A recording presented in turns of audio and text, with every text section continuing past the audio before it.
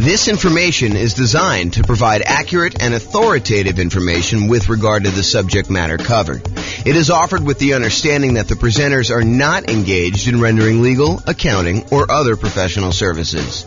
If legal advice or other expert advice is required, the services of a competent professional should be sought.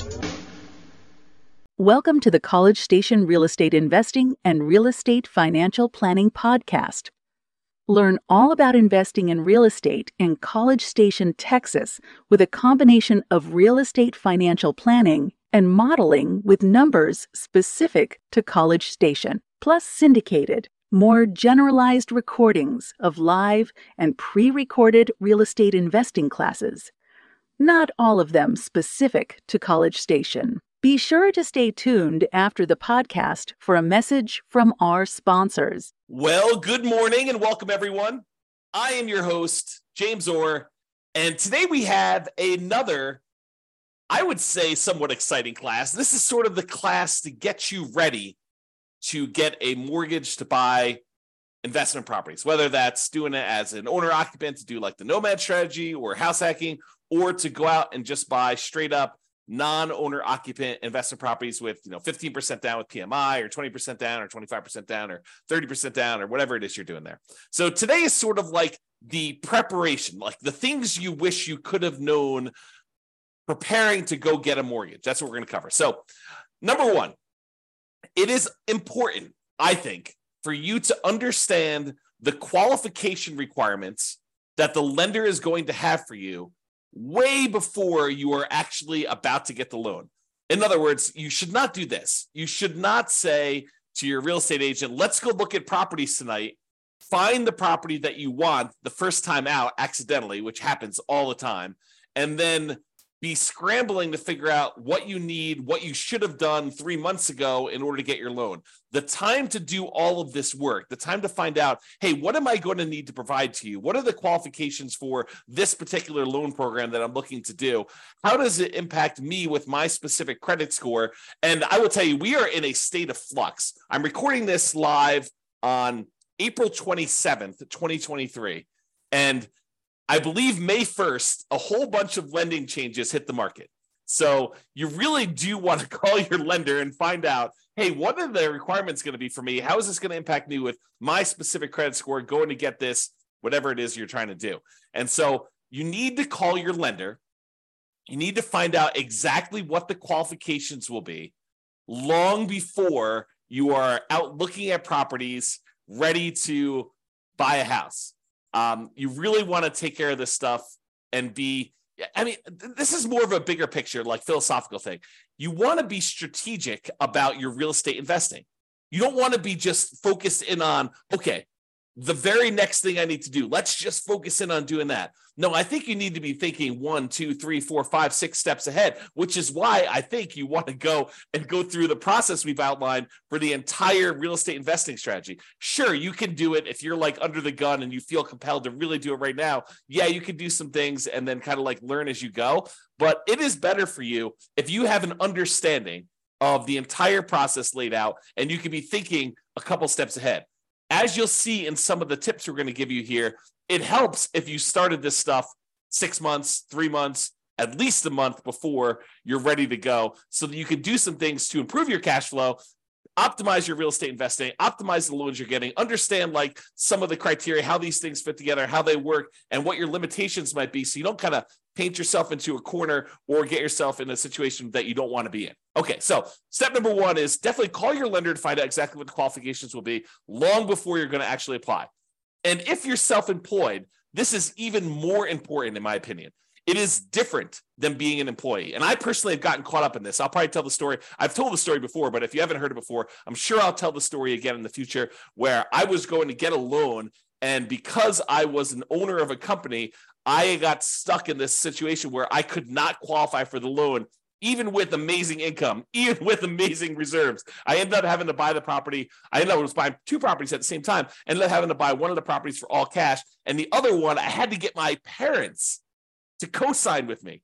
A year later, when everything was kind of like unworked out and they kind of like all cleared up, I was able to just do a refinance on the property. But it was very weird as a 45-year-old man calling my parents and saying, hey, so really weird things going on here. I'm trying to buy 2 houses. I'm going to buy one of them all cash. I don't want to liquidate some other investments to buy the second one cash, and I'd really like to have a loan on it. Would you be willing to co-sign for me on this loan? And so I revealed to them like all my stuff about my finances and kind of like talk to them. But anyway, I will tell that story another time. But realize that when you are self-employed, it is different than when you are an employee. The rules are different. They're going to need 2 years of tax returns. They will need to show increasing profits over those years. Okay. And don't be penny wise and pound foolish. I know there's a lot of folks out there, I'm not saying this is you, but I know there's a lot of folks out there that they think the name of the game is 100% reducing how much money they make by maximizing the expenses they have and showing almost no income, so they have almost no taxes on their tax returns. That is what I would call being penny wise, being pound foolish. If you want to be a real estate investor, you need income in order to qualify for loans, okay? So maximizing your deductions to minimize your profit and therefore taxes might seem like an amazing idea until you can't qualify for a mortgage. Then it's not such a good idea, okay? So if it's a legit expense, write it off. And ideally, increase your profits so that you can't maximize, you can't actually write everything off. Be like, look, I'm trying to maximize my kind of like tax deductions and everything by having legit expenses, but I'm making so much money that is not a problem. Ideally, you want that, right? You want to have a very profitable business, but you also don't want to like take every single deduction that you can and hurt yourself by not being able to get loans. So this is why I'm telling you, you need to do this stuff way ahead of time. If you're trying to like fix your tax returns, it's hard to go back and fix 2 years of tax returns to like fix these issues. So you got to be thinking way far ahead to do this, okay? And that's why it's great that you're taking this class and you're understanding what needs to happen there. Okay, next tip, know and improve your credit score. So I would recommend you use one of these like free credit score websites. I personally use the creditkarma.com one, although you can use any other ones you want. I'm sure there's other ones out there. But these are sort of like websites that give you an idea. It's not exact, but it's a really good start, okay? So you go to these websites, you log in, you can find out approximately what your credit score is. You can find out some of the things that are impacting your credit score, good and bad, and you can work on fixing those things, whatever they happen to be. If you notice on there's something ugly that you're like, oh, that's not correct, then go get it fixed. If you got something on there that's ugly and it is true, and you know that you probably should have paid that bill, maybe you go and that's one of your key areas of focus because you really do want to improve your credit score. Okay. Now, lenders are typically going to use your middle credit score. There's usually 3 scores. And the lenders are typically going to use your middlemost one. So they're going to ignore the low one, they're going to ignore the high one, and they will use your middle one. There probably are some exceptions to this. I'm sure these policy changes over time, but realize that's what I think you're going to see. Talk to your lender to get the definitive for your situation with whenever you're actually doing it. Now, it is a federal law, I believe, that you can request a free copy of each one of your credit reports each year. So there's 3 different reports. I don't remember the name of them, like Equifax, TransUnion, and something else, right? So there's like 3 different ones, and you can request a copy of them for free once per year for each. So what you could do is you could say, okay, every 4 months, I'm going to request a copy of a different credit report, and then you could always have a new credit report sent to you every 4 months. Then what you do is you could look at that credit report, see what's being reported on that one, fix any inaccuracies, address any credit blemishes you have on that, improve it. Then 4 months later, you pull a different credit report. You ask for another free one, but from a different company because you can get one each year. And then you do the same thing. You fix any inaccuracies, you address any credit blemishes, you try to improve on this. You're like studying this, you're going on websites, you're reading about things, trying to improve it, or you're talking to your lender if they're qualified to be able to help you, which we'll talk about here in a second. You're really trying to maximize and improve this, and you're doing this consistently over time to improve this stuff, okay? Then after you've got to the point where you've requested the 3, then you can go back and start requesting the first one over again 4 months later. So you're constantly cycling through and doing that every 4 months if you want to do that, okay? Now, why am I making such a big deal about knowing and improving your credit score? Because your credit score can impact your interest rate, the mortgage interest rate you can get, which impacts your cash flow. We're in a market where prices have gone up a lot in the last few years. Interest rates are up a lot in the last year plus. Rents are up, but they're not quite up enough to counteract these really, really high prices and the really, really high interest rates, so that it's harder than ever to have great cash flow on properties. Okay. You can put more down, which does improve your credit score, and which does improve your mortgage interest rate, which does improve cash flow. And you can do all of the other 88 strategies that we have for improving cash flow. However, what I will tell you is one of the factors that improves cash flow is your credit score. Higher credit scores tend to get better interest rates. So it's worthwhile for you to fix this stuff, especially if you plan on doing this repeatedly. You don't want to have, something that you could fix upstream, your credit score, as an example, that is going to have an ongoing, repeated impact that is going to last for, in some cases, 30 years. You go get a mortgage interest rate in a property, and if you decide that you're not going to ever sell that property or refinance it away, that's something that sticks with you for 30 years.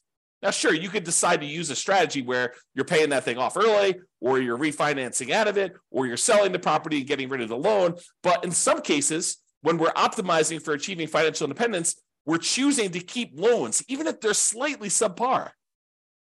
Okay? So improve your credit score, because this can impact your mortgage interest rates, which impacts your cash flow. The time to do this is not when you're shopping for a property.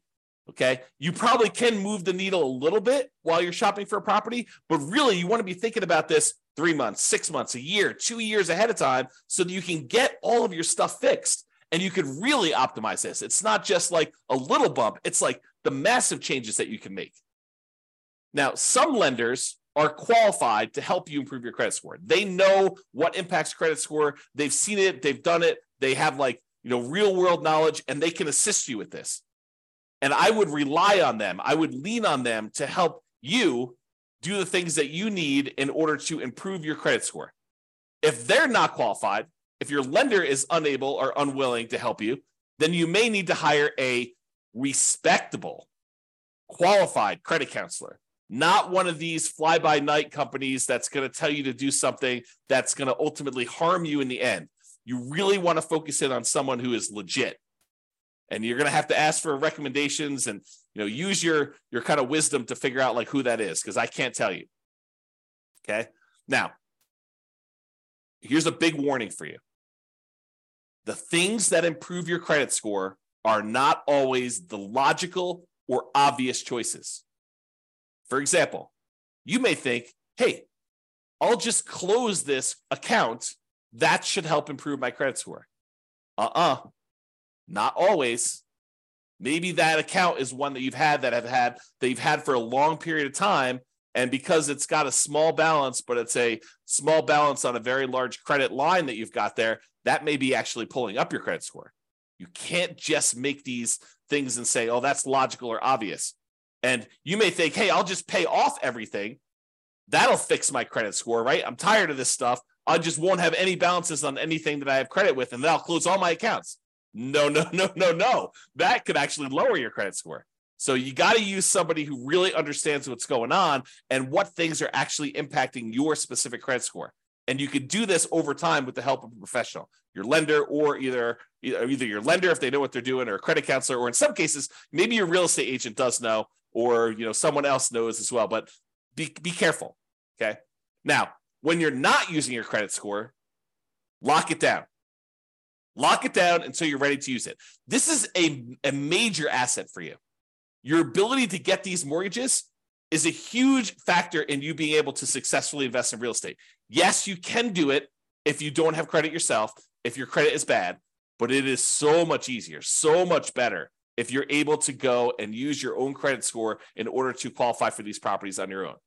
It eliminates a lot of headaches, a lot of hard work. So you really want to protect this. You want to make sure that you protect your credit. And one way to do that is to lock that stuff down. Do not leave it open. Don't allow people to go. You want to make it so that it's inconvenient for you to go buy anything with credit, where you got to call up and you got to say, okay, unlock my credit score for 24 hours so that, this company that I'm using to get whatever loan you're doing, a car loan or furniture loan or whatever you're doing there, or don't do those at all. But I mean, really, you could go and do this and lock it down after you're done. Immediately lock it back down.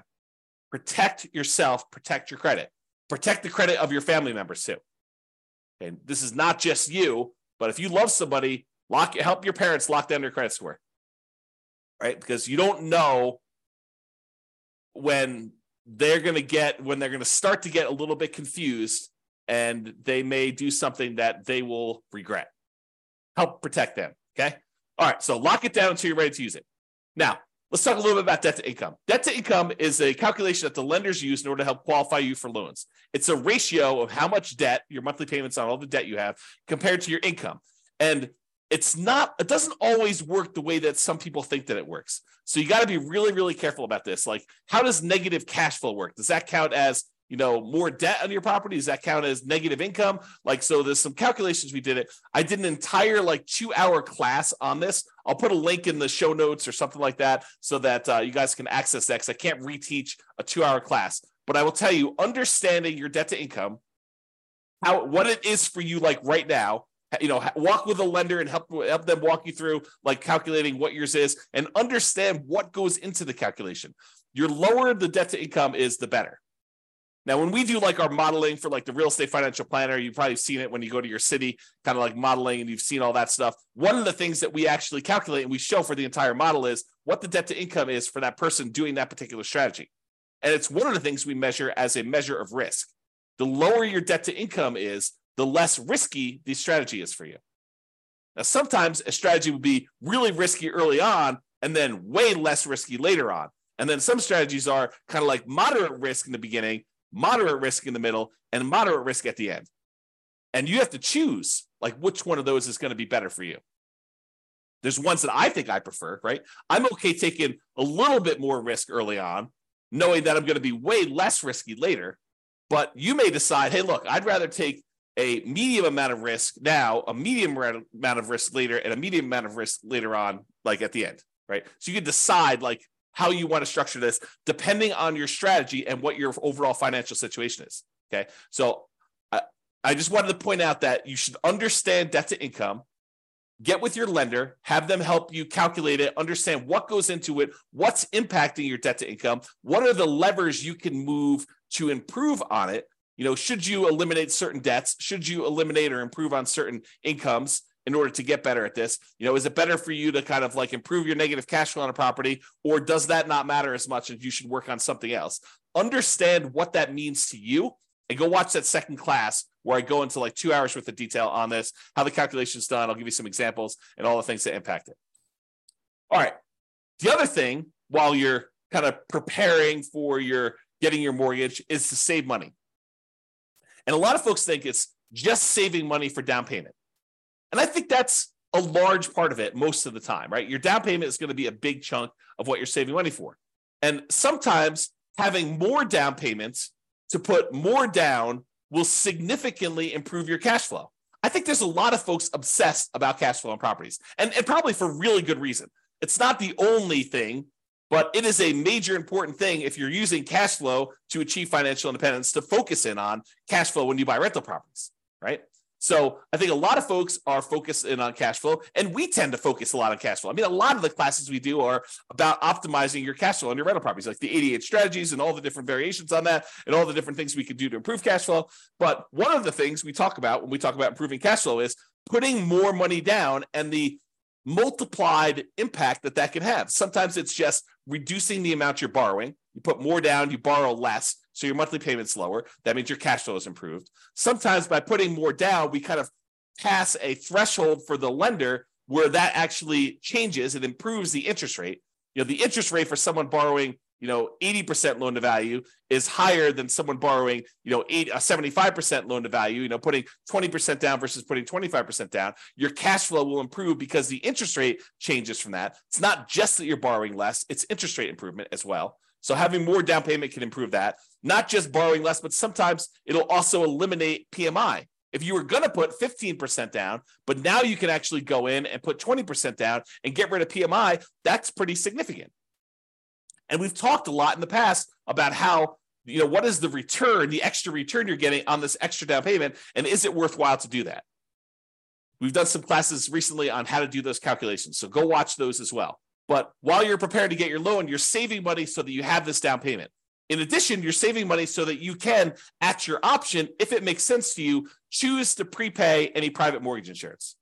If you're doing a loan like you're doing house hacking or Nomad, and you're putting 3.5% down to buy a duplex, triplex, or fourplex with an FHA loan, or maybe you're even buying a single family home with 3.5% down FHA, or maybe you're going and you're doing like a nothing down VA loan, which is not going to have PMI, but maybe you're doing all these different things where you have these low down payment options below 20% down, and you're going to have private mortgage insurance on those. You want to have the choice. You want to be able to do the math and say, hey, it's mathematically better. It improves my cash flow significantly if I can prepay this PMI. And prepaying PMI is whatever it is. You've got to call a lender and find out, but maybe it's $5,000, maybe it's $7,000, whatever it happens to be for you. And you want to have that option. You don't want to be forced to pay monthly PMI because you don't have the choice. You didn't save enough money to do that. You want to be optimizing your cash flow by deciding whether you do this. So saving money to prepay PMI is important. Making sure you have enough money, you save the money so that you have the closing costs and you don't have to negotiate and have seller concessions, because it's not doing seller concessions by choice because it optimizes your investment, which it often does, but you want to actually have the choice of you paying closing costs yourself to improve cash flow, not raising the price and getting the seller to include some seller concessions in there. Okay, so saving money for down payment, prepaying PMI, closing costs, and maybe, as we covered in a separate class and like multiple times, is buying down your interest rate. It may make sense for you to have extra money to buy down your interest rate because that could improve your cash flow a lot. So taking that extra money to do that. And then, of course, you would not ever buy an investment property without having adequate reserves. At least 6 months, in my opinion. Now, you may decide, hey, look, I'm liquid in a whole bunch of other ways. I feel really, really comfortable only having 3 months of cash liquid reserves. That's your prerogative. It does add a considerable amount of risk, but I think at least 6 months of reserves. And I've been making some arguments lately to have 12 months of reserves. And I'll talk about that when I go over the whole reserves class. But you should be saving money and having reserves because, and I'm going to use strong language here, okay? You would be stupid to invest in real estate without having reserves, okay? You're asking for trouble. It's like intentionally going and putting yourself in harm's way because you just didn't plan. You got to plan. You got to have reserves. So make sure you do some type of reserves. Invest. Make sure you save the money in order to do reserves. And then finally, saving money so that if you're buying a property and you're putting less down and you're having some negative cash flow because you didn't put enough down. If you put enough down, you probably wouldn't have the negative cash flow, but you're choosing to put less down. Maybe it's 0% down or 3.5% down, or for FHA loan, or 5% down for conventional financing, and you're deciding you're going to have some, or maybe you're putting 20% down, and your market is such that it's really hard to make properties cash flow, even with 20% down or 25% down. I've seen that a lot, right? So maybe you have negative cash flow. Well, one of the ways you can make your investment more conservative, less risky, is you can set aside whatever negative cash flow you're likely to have, and you can calculate out how much that negative cash flow will be. You'll be like, look, the first year, it's whatever it is, negative $200 a month. But I think rents are going to go up about $50 in year 2. So the next year, it's going to be negative $150 a month. And I think that rents will go up another $50 when I renew the lease the year after that. Okay, well, now it's only going to be a negative $100. And then the next year, rents go up $50 and your negative cash flow is going to be about $50 a month. And then the year after that, you raise rents $50 and you don't have negative cash flow at all. Well, you could sum up $200 a month in negative cash flow for the first year, $150 a month in negative cash flow in the second year, $100 a month in negative cash flow in the third year, $50 a month in negative cash flow in the fourth year, and then zero from then on. And you could say, what is the sum of all of that negative cash flow until this property is actually likely to be very positive? And you could set that money aside in a separate account, maybe right next to your reserves, might not be the worst thing in the world, and then have that money just sitting there because you know you've got negative cash flow coming. So why not set it aside? It's probably cheaper to set that negative cash flow aside than it would be to put more down in down payment and actually get rid of the negative cash flow. So you could do this calculation, right? And we will do this calculation in future classes because it's a calculation I do. But you can calculate out, hey, if I put this amount down, that reduces my monthly payment by whatever it is. It's about, the general rule of thumb is for every $10,000 you put down, you end up saving about $50 a month in your monthly payment. So if you set aside, $10,000 in order to reduce your monthly payment by $50, that would save you $50 a monthly payment. But if you look at your negative cash flow, if I save up $2,400 in year one, and $1,800 in year two, and $1,200 in year three, and $600 in year four. If I do my math right, that's probably around $6,000. I don't know exactly what it is. I'd have to go add them up, but just off the top of my head, it's probably about $6,000. Well, $6,000 to get rid of like your negative cash flow risk, right? It doesn't completely eliminate it, but it really reduces it when you set all the negative cash flow aside up front versus putting an extra $10,000 down just to save $50. Might be better to set that $6,000 aside for your negative cash flow. And that's what I'm talking about. Okay. All right. So saving money, down payment, prepaid PMI, closing costs, buying down your interest rate, reserves, and negative cash flow, setting aside any negative cash flow you have. All right. Let's talk about what you're likely to be requested in form of documentation from your lender in order to get the loan. They're likely to ask you for a loan application and or a personal financial statement. Okay. They're usually going to ask you for a color copy of your ID, some type of state issued ID, any recent W-2 and pay stubs, any proof of any other sources of income you're getting as well. So if you're getting some type of income from a side hustle or whatever, they will likely ask you for that as well. The last 2 years of tax returns. So start early, make sure they're done good, done right, done correctly, and that you're optimizing for not just, saving everything on your taxes, but being able to get a loan. Last 2 years tax returns, they're going to look at those. All your bank and your investment, your IRA account statements, usually about 3 months worth. Could be 1 month, could be 3 months, but usually I'd save about 3 months worth knowing that that's coming here. They also want to see documentation of where you're getting the down payment from. You can't just borrow the down payment from mom and dad. You have to document where that's coming from. Documentation of any large deposits in your account. If you got a lump sum from something, they're going to want to know about that. And then on each one of your properties, any of the leases, proof of insurance, any HOA documentation for the HOA and payments related to that, mortgage statements for all the properties you own. And then if you closed on any properties recently, they're going to want to see the HUD-1 or settlement statements for all the recent purchases.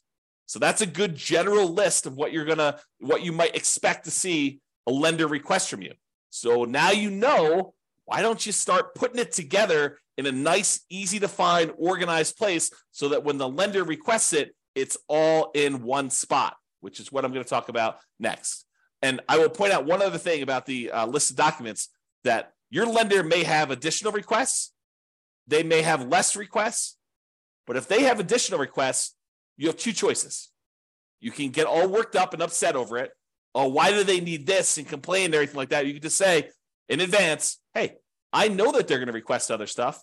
I'm just prepared. I'm going to just give them what they need because they're my partner in this. They're willing to loan me 100% of the purchase price, 95% of the purchase price, 80% of the purchase price, 75% of the purchase price. They're coming to the table with a large chunk of money to help you acquire these assets, to help you acquire these real estate investments. They're a financial partner for you. And your financial partner says, hey, I need a copy of your cable bill. And you're like, why do you need a copy of my cable bill? Or you could just say, sure, partner, I'll show you my cable bill. No worries. Here you go. Whatever you need to see. All right. Organize your files. So you're going to need this stuff. So why don't you get organized and stay organized? Store all the files that your lender will likely request from you in a well-labeled, organized folder on something like Dropbox. And I use Dropbox because not only does it keep a backup and it stays organized and stuff on your local computer and any other things you need, like if you're out with your lender and they need something, you can send it via your phone or your computer or go home and do something. But you can also share the entire folder with them, and then they'll have the most up-to-date stuff that they need.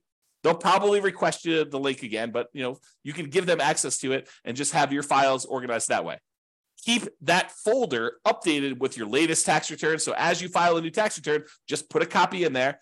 Any pay stubs you get from work, scan them or use them from your email, save them into that folder, store them there. Any property records you have that you're going to need to share with them, put that in there. And I have a typo here. I'm going to just go ahead and correct that.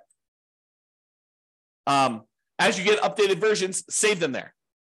That way all your files that you need to send to lender are all in one place. And this is especially helpful if you're going to be getting loans regularly, or you're going to be buying a bunch of properties all in a row, and you're going to need to use this like more than one time. It'll really help you. Okay? In conclusion, understand what the rules of the game are. what your expectations and the qualification standards are for getting loans. And then get and stay organized to make applying for loans fast, easy, and low stress. And I'll add one other thing. Start early. Be thinking strategically ahead of time. Okay? Start early. And think strategically.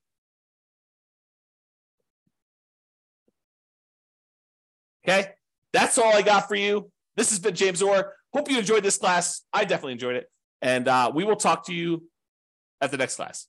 Bye-bye for now. With home prices up, mortgage interest rates up, and rents up, but not quite enough to counteract the higher prices and interest rates, cash flow on rental properties in College Station is harder than ever.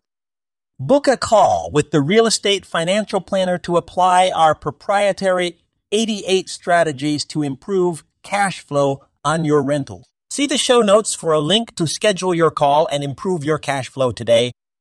If you're a real estate agent, lender, or professional in College Station that wants to help our real estate investor listeners, consider reaching out to learn about collaboration opportunities with this podcast. We'd love to add more value to our listeners by having you assist our investors buy, sell, and finance their real estate investments. See the show notes to schedule a call to discuss collaboration opportunities.